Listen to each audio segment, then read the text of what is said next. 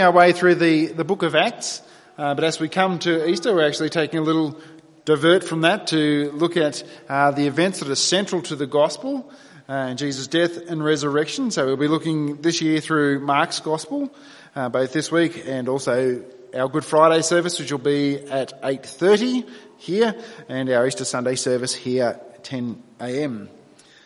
But it's also not really a major diversion from where we've been going in Acts, because these are the events that caused the people to take that good news out. If it wasn't for these events, the book of Acts wouldn't exist, would it? The church wouldn't exist. We wouldn't be here. So it's a joy to be reminded at the central heart of the gospel of Jesus Christ come into the world for the set purpose to lay down his life for others. So as we come to God's word, let's open up in prayer as we depend upon him. Heavenly Father, we thank you that as we look to your word, it is indeed your word. It is your living and active word given to us, communicating the nature of the world in which we live, telling us truly who you are and truly what we are like. And as we see truly who we are deep at the core of our heart, people who desire to live independent, rebellious lives, we can give thanks as we see the good news put forward that Jesus has come. He has borne our penalty on our behalf. As we look to your word this morning by your Spirit, teach us, encourage us, admonish us, change us, transform us to be more like Jesus. Help us to love and see more clearly what you have done, and give you thanks for it. We ask in Jesus' name. Amen. The dingo took my baby. I'm not reporting news. Very familiar line, but in our normal everyday Sunday congregation, the events that is related to was before most of you were born. That was 1980. Lindy Chamberlain, the death of her daughter Azaria.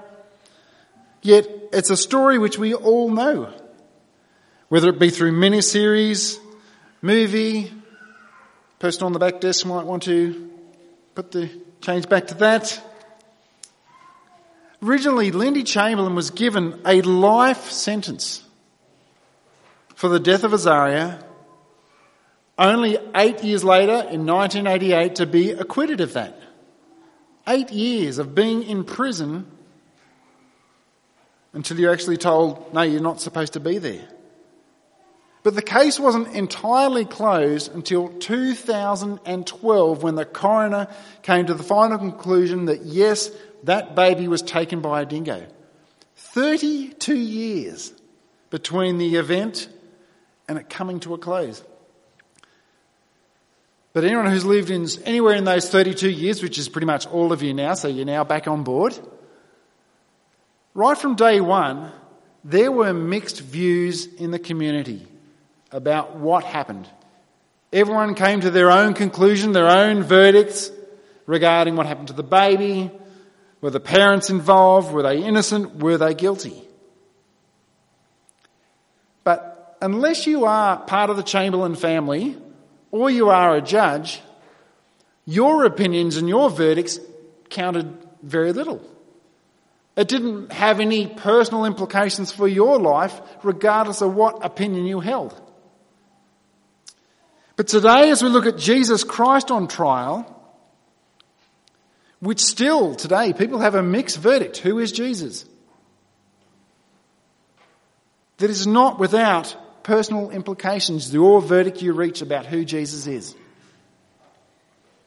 Matter of fact, it's as serious as life and death, blessing or curse, hope or despair. Some of the things that we look at this morning are part of the final 2 days. I'm reluctant to say final 2 days of Jesus' life, because he rose 3 days later and then he continues to live today, but you know what I mean. Now in the Bible you've got 5 biographies of Jesus' life written by either personal witnesses or those who had access to the personal witnesses that describe his life and his ministry. Only Matthew and Luke speak about Jesus' birth including the announcement from the angels that he shall be named Jesus because he will save a people from their sins. But between there and the age 30, with the exception of the little interruption at age 9 where he's teaching in the temple and people are astounded at his understanding and his teaching of the scriptures, there's not much there until age 30 when he enters into 3 years of public ministry. And each of these 4 Gospels, Matthew, Mark, Luke and John, place majority of their focus on those 3 years. Within these 3 years we see Jesus teaching publicly before small audiences, large crowds. We see him demonstrating his power over the human body to heal just by speaking the word. We see his power and authority over demons by just saying, "Be gone," and they are gone. We see his power and authority over all creation, as in the middle of a storm he just says, "Be still," and instantly it is still. He also made big claims that he was the one and only way to God. We all recognise that we had a disconnect from God because of our rebellion. We were unworthy, we were rebels, deserving of judgment. And he says, "I am the way, the truth and the life. No one comes to the Father but through me. I am the solution to that very deepest problem that you all have." And throughout those 3 years, there were, no surprises, mixed verdicts. Some were surrounding him with amazement. Others with complete and utter contempt. It was commonly those who were on the fringes who actually flocked to Jesus, who recognised who he was and responded favourably. Yet strangely and sadly, it was often the religious leaders or the religious like the Pharisees who wanted him off the scene completely. But you've got to ask, why would anyone want him dead? There's one who has got such power and has such care and has come to save us from the deepest problem, deepest need we all have. What do you make of Jesus? What's your verdict? This morning we'll look at other people's verdicts. We'll see in the opening verses the verdict of the religious leaders as we ask the question, who really deserves death? Have a little look at Peter and his denial as a follower of Jesus Christ. But then also the verdict of Pilate in chapter 15 verses 1 to 20, where Jesus becomes the substitute for the death sentence. So who deserves death? Now, leading up until these events, for quite some time, the religious leaders have been seeking a plan to have Jesus dead, to have him killed. Jesus had shared in a Last Supper with his closest followers, where he told them that he was going to be going away from them. He was going to suffer and die. He's going to go return to the Father. But one from amongst his 12 closest was going to betray him. Judas accepted the offer of cash to betray Jesus, to hand him over to the religious leaders. Remember, this is the same Jesus who multiple times throughout his life and ministry had said, "It is necessary, essential that the Son of Man be handed over and suffer and die." As he's there in the Garden of Gethsemane praying, saying, "God, if it be possible, take this cup from me." This cup which was symbolised of the wrath of God, because Jesus knew he was going to die on a cross to bear the full wrath of God's wrath for the sin of mankind. But as he prays, he goes on to say, "Yet not my will, but yours." You see, Jesus is painfully and very clearly aware of the path that lays ahead. There's nothing coming up that's coming as a bit of a surprise to him. When Jesus is arrested, he's entirely calm. He has to tell Peter, "Hey, settle down. Easy on the ear business." Yet all of his closest followers at that moment flee from Jesus. Peter kind of hangs off, but at a distance, but no one sticks with him. As they take him off to the high priest and where the Sanhedrin were gathered, as they prepared for these events, there's a couple of historical things we need to take into place to understand what we're looking at. But not only to understand, but also to see the setting in which they've come into. The Mishnah is a set of Jewish writings which is a written version of some of the oral traditions and teachings of the rabbis at the time. Some of the things that shed particular light on our passage were in the Sanhedrin and tractates 4 to 7 contain information like you can't hold a trial at night. In a case where it is capital punishment, a death sentence, you cannot reach that verdict until the second day of a trial. Trials cannot be held on the day before a Sabbath or a feast day. Any witnesses had to be warned that they had to give a true first-hand account.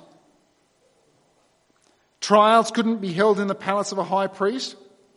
And to convict someone of blasphemy, they had to be guilty of reviling the divine name. Then in addition to those, under Rome, Jews had no authority to put someone to death. And nowhere in the scriptures was crucifixion a prescribed punishment. Now, not all of these were necessarily violated, but all of these sort of bear some light on. Some of them were indeed directly violated, completely thrown out the window, which shows you something of how keen they were to have Jesus crucified, that they would even violate their own rules in order to achieve it. I don't think he violated things like they're not having a trial at night. As they gathered together at night, it seems more they're just trying to get their facts straight. They come together and say, what is our case? What are the charges we're going to bring against this Jesus? They were pretty clear on the outcome. We want him dead. Now, what evidence are we going to bring together to secure our case? It says the chief priests and the whole council were seeking testimony against Jesus to put him to death. But they found none. So here they were gathered, seeking testimony based on what everyone could see and know. What can we bring against this guy? Nothing, they concluded. So when they can't come up with the actual evidence that actually testifies against him, if they've got an end goal in mind, the only thing they can do is to start fabricating, manufacturing a story that's going to give them the end result that they want. While they couldn't find agreement on anything, probably the best case they raised was this one. We heard him say, I'll destroy this temple that's made with hands, and in 3 days I'll build another, not made with hands. But even on this, they didn't agree. Now, it's quite possible that as they were putting forward this case, the person putting it forward might actually think they were truthfully representing something. There are elements of truth in the statement. After all, Jesus did himself say, destroy this temple and I will raise it again in 3 days. But as that's recorded in John's Gospel, John also says, but Jesus was speaking about the temple of his own body.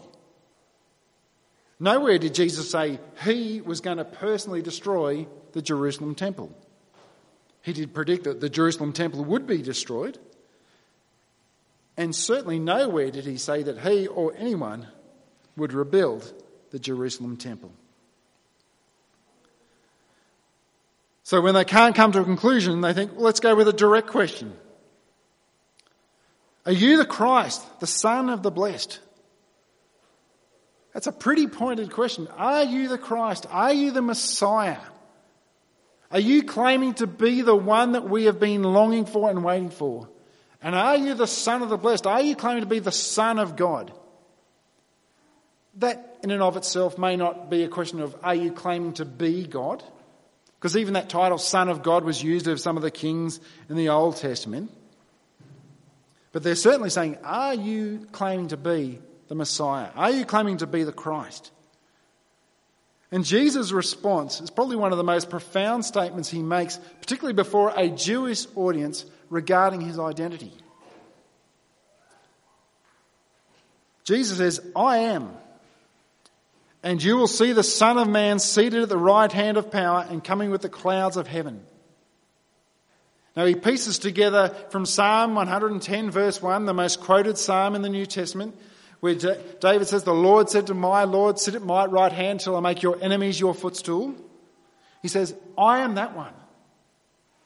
That psalm had been regularly known as being a psalm speaking of the Messiah. And Jesus says, I am that one. And then he takes from Daniel chapter 7 verses 13 and 14, the one who's coming with the clouds, the one who has all authority, the one who has an everlasting kingdom, the one who's coming with the clouds, who will judge every person, the living and the dead, including those now who are accusing him of blasphemy. If you're looking to get out of trouble, that's not the answer to give. It's even possible, as Jesus initially started by saying, I am, that he may have even been invoking the divine name from Exodus 3:14. Or he may just be confirming. Often he just says, you say I am, but here he says, I am. He confirms, he takes it, he names it as his own. And as they hear these words, they conclude, this is blasphemy. This man deserves to die. It leads to mockery, beating, spitting, covering his face, saying, prophesy. Now, if you're in big and mighty, you say, oh, you prophesy, you tell us who hit you, who struck you. And the irony is, as they say, prophesy, beat him, spit on him, mock him, while he remains silent, they and he are fulfilling things that Jesus himself did prophesy. As Jesus was called to give an account for who he is, he didn't shy away. However, the same certainly could not be said of the usually forthright Peter. Now, Peter's a man who had a lot of big highlights as a follower of Jesus, and he had some pretty significant lowlights. He's the same one who in one breath could say, you are the Christ, you are the Son of God, and then in a few breaths later say, rebuke Jesus. When Jesus puts forward that my plan is to suffer and die. But now even to deny him completely. Now while we often pick on Peter and say, oh, Peter, he's the guy who denied Jesus. Remember when Jesus was arrested? Every single one of the disciples went nowhere near him. Peter was actually the closest to at least staying some proximity to him. And it's worth going back to verse 30 of chapter 14. Jesus said to him, this is to Peter, truly I tell you, this very night before the rooster crows twice, you will deny me 3 times. But he, that is Peter, said emphatically, if I must die with you, I will not deny you. And they all said the same. It's not just Peter who said he wouldn't deny them, that they were willing to die beforehand. All of them said that. Yet as Jesus' arrest, all of them do the runner. Peter hangs off at a distance. And Peter does deny him exactly as it's predicted that he would. The very first opportunity, Peter has a chance to stand for Jesus. He denies him. And it's not even in an intimidating environment. It's not like he's being pressured from someone with a lot of authority. It comes through some questions from a slave girl. And the question initially is pretty basic. It's not even a particularly convicting question. It's just like, we've seen you with him. So what? Thousands have been seen with him. That's not condemning evidence on its own to be seen with Jesus. But look at his response. I don't know you. I don't even understand what you're saying. This is the one that Jesus says, I'm going to build my church on this guy. And he's like, don't know what you're talking about. Don't have a clue. Don't understand what you're talking. Makes me think a little bit back to when I was in Mexico about 20 years ago, and often we'd have people approach us who wanted money. I didn't know much Spanish, but I knew the good old no habla español, which means I don't know Spanish. And that was probably almost the limit of my Spanish that I knew, but it was very useful. But then they turned and asked for money in English. And I panicked, so I just went, no habla español, even though they knew that I understood every single word they said. This is the same Peter who previously said, I would die before I would deny you. He's like, don't know what you're talking about. Don't know this bloke. No connection whatsoever. Then verse 68, a rooster crows, Peter still doesn't flinch. He's heard Jesus tell him, before a rooster crows twice, you'll have denied me 3 times. It's crowed once after he's denied him. That doesn't seem to throw Peter at all. Then the probing escalates. The slave girl then says, he's one of them. He's one of the disciples, one of the close followers of Jesus. And the crowds turn and they recognise the same. They say, yeah, he is. He's one of them. Then possibly the lowest moment in Peter's public life, where he not only denies it, he actually invokes a curse on himself, saying, I will be cursed if I'm lying to you here. I do not even know this man.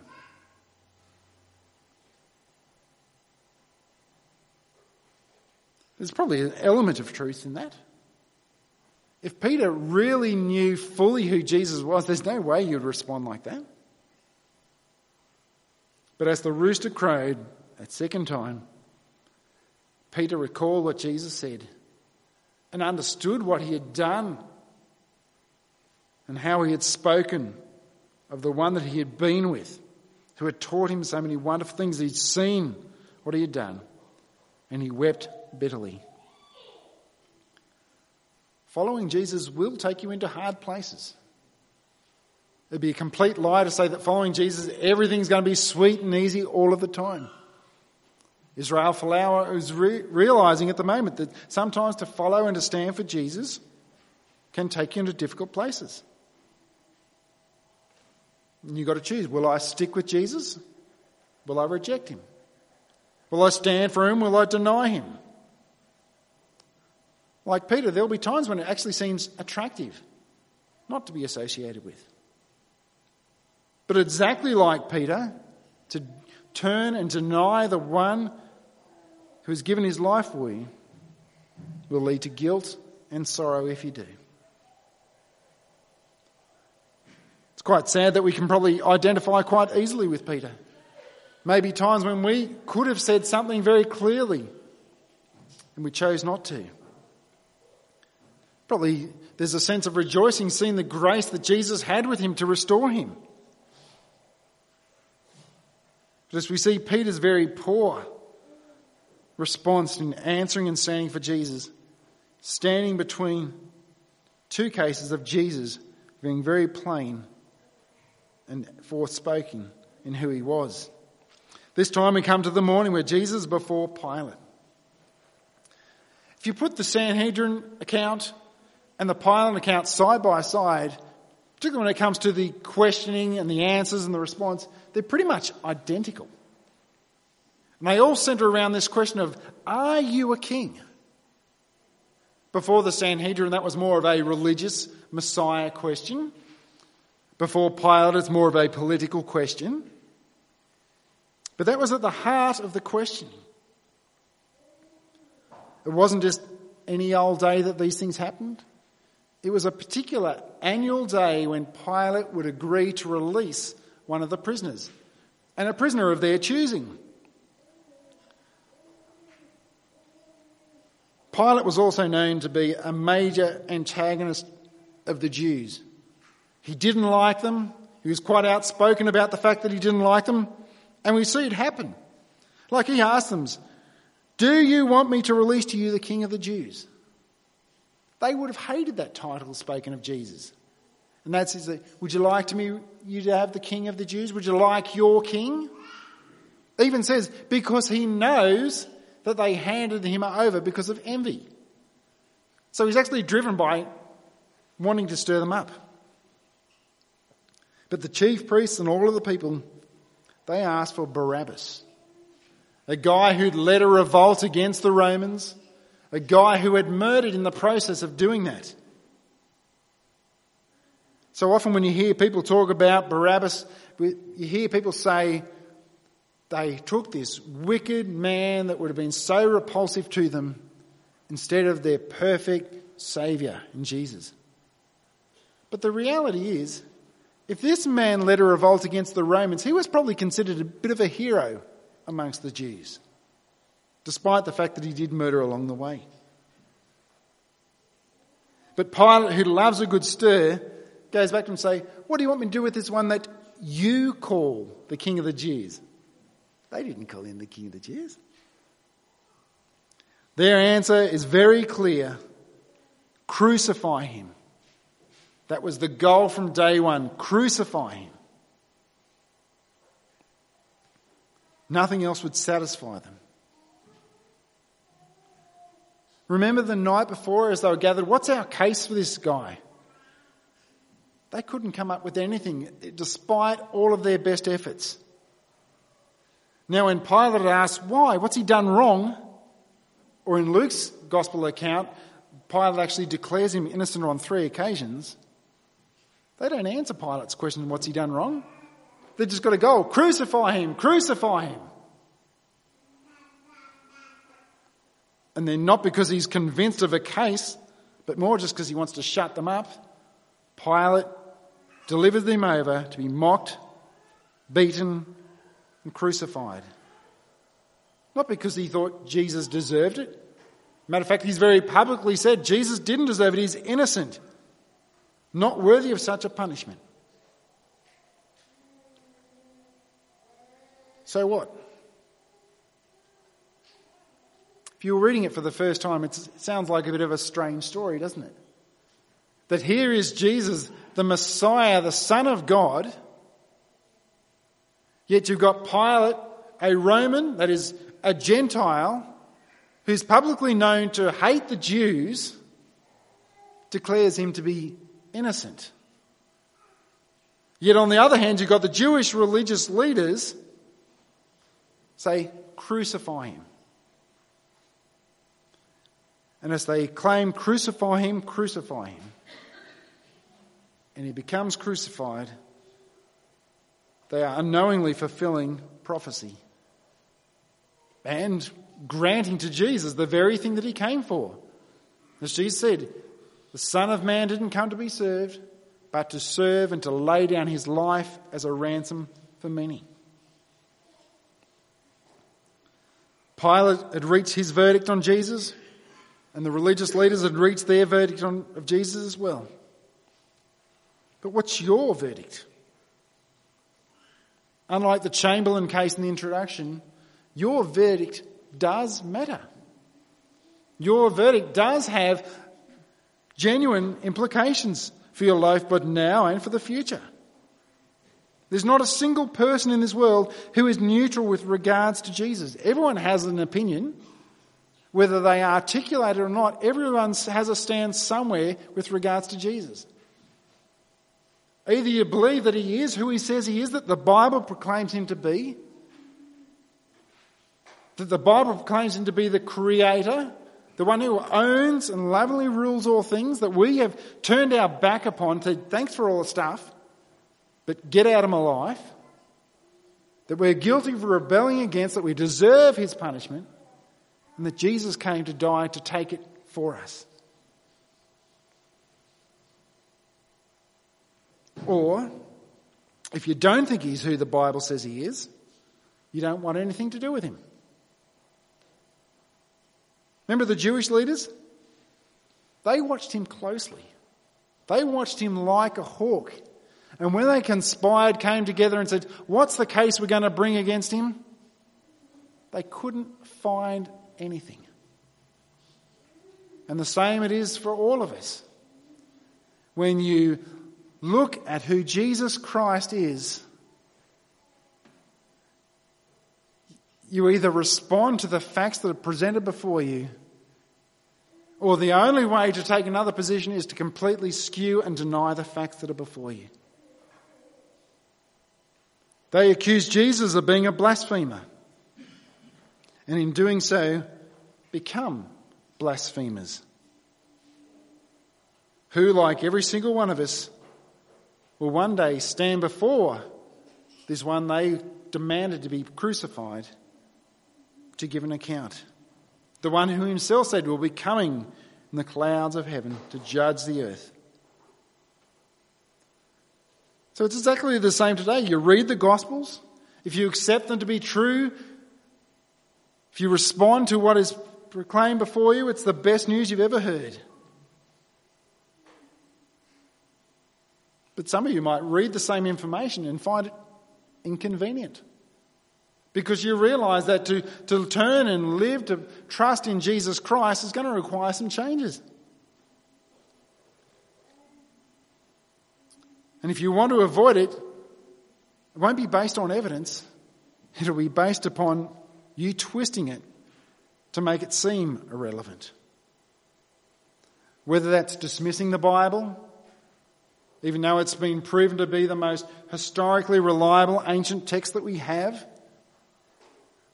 No one questions the historical documents regarding Julius Caesar, yet his things are far less reliable than what we have about Jesus. So you either do something like that, or you totally reinterpret Jesus, saying God's love, Jesus loves, therefore everyone will be sweet. That's not the way Jesus spoke. But even in the middle of that trial, the beauty of the gospel is on display. You see Barabbas, whose name actually means son of the Father, a man who is definitely guilty, definitely deserving of death, who is released, who is set free, while the innocent, the righteous one, Jesus Christ, bears the punishment. When the real Son of the Father bears the punishment as the innocent one, the guilty goes free. Easter isn't the focus point of Christianity just because it's impressive that someone died and came back to life 3 days later,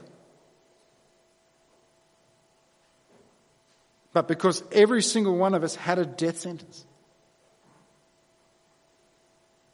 And because the innocent died in our place, we as the guilty can go free. As Peter so eloquently put it in 1 Peter chapter 3, verse 18, "For Christ suffered once for sins, the righteous for the unrighteous, that he might bring us to God." Let's close in prayer as we give thanks for Christ's work on our behalf. Heavenly Father, we can only call upon you as our Father because of what Jesus has done. We don't deserve to be in a relationship with you. By nature, we turned our back and rebelled against you. Yet we can be set free from the consequences of our actions because Jesus took our punishment. He died our death.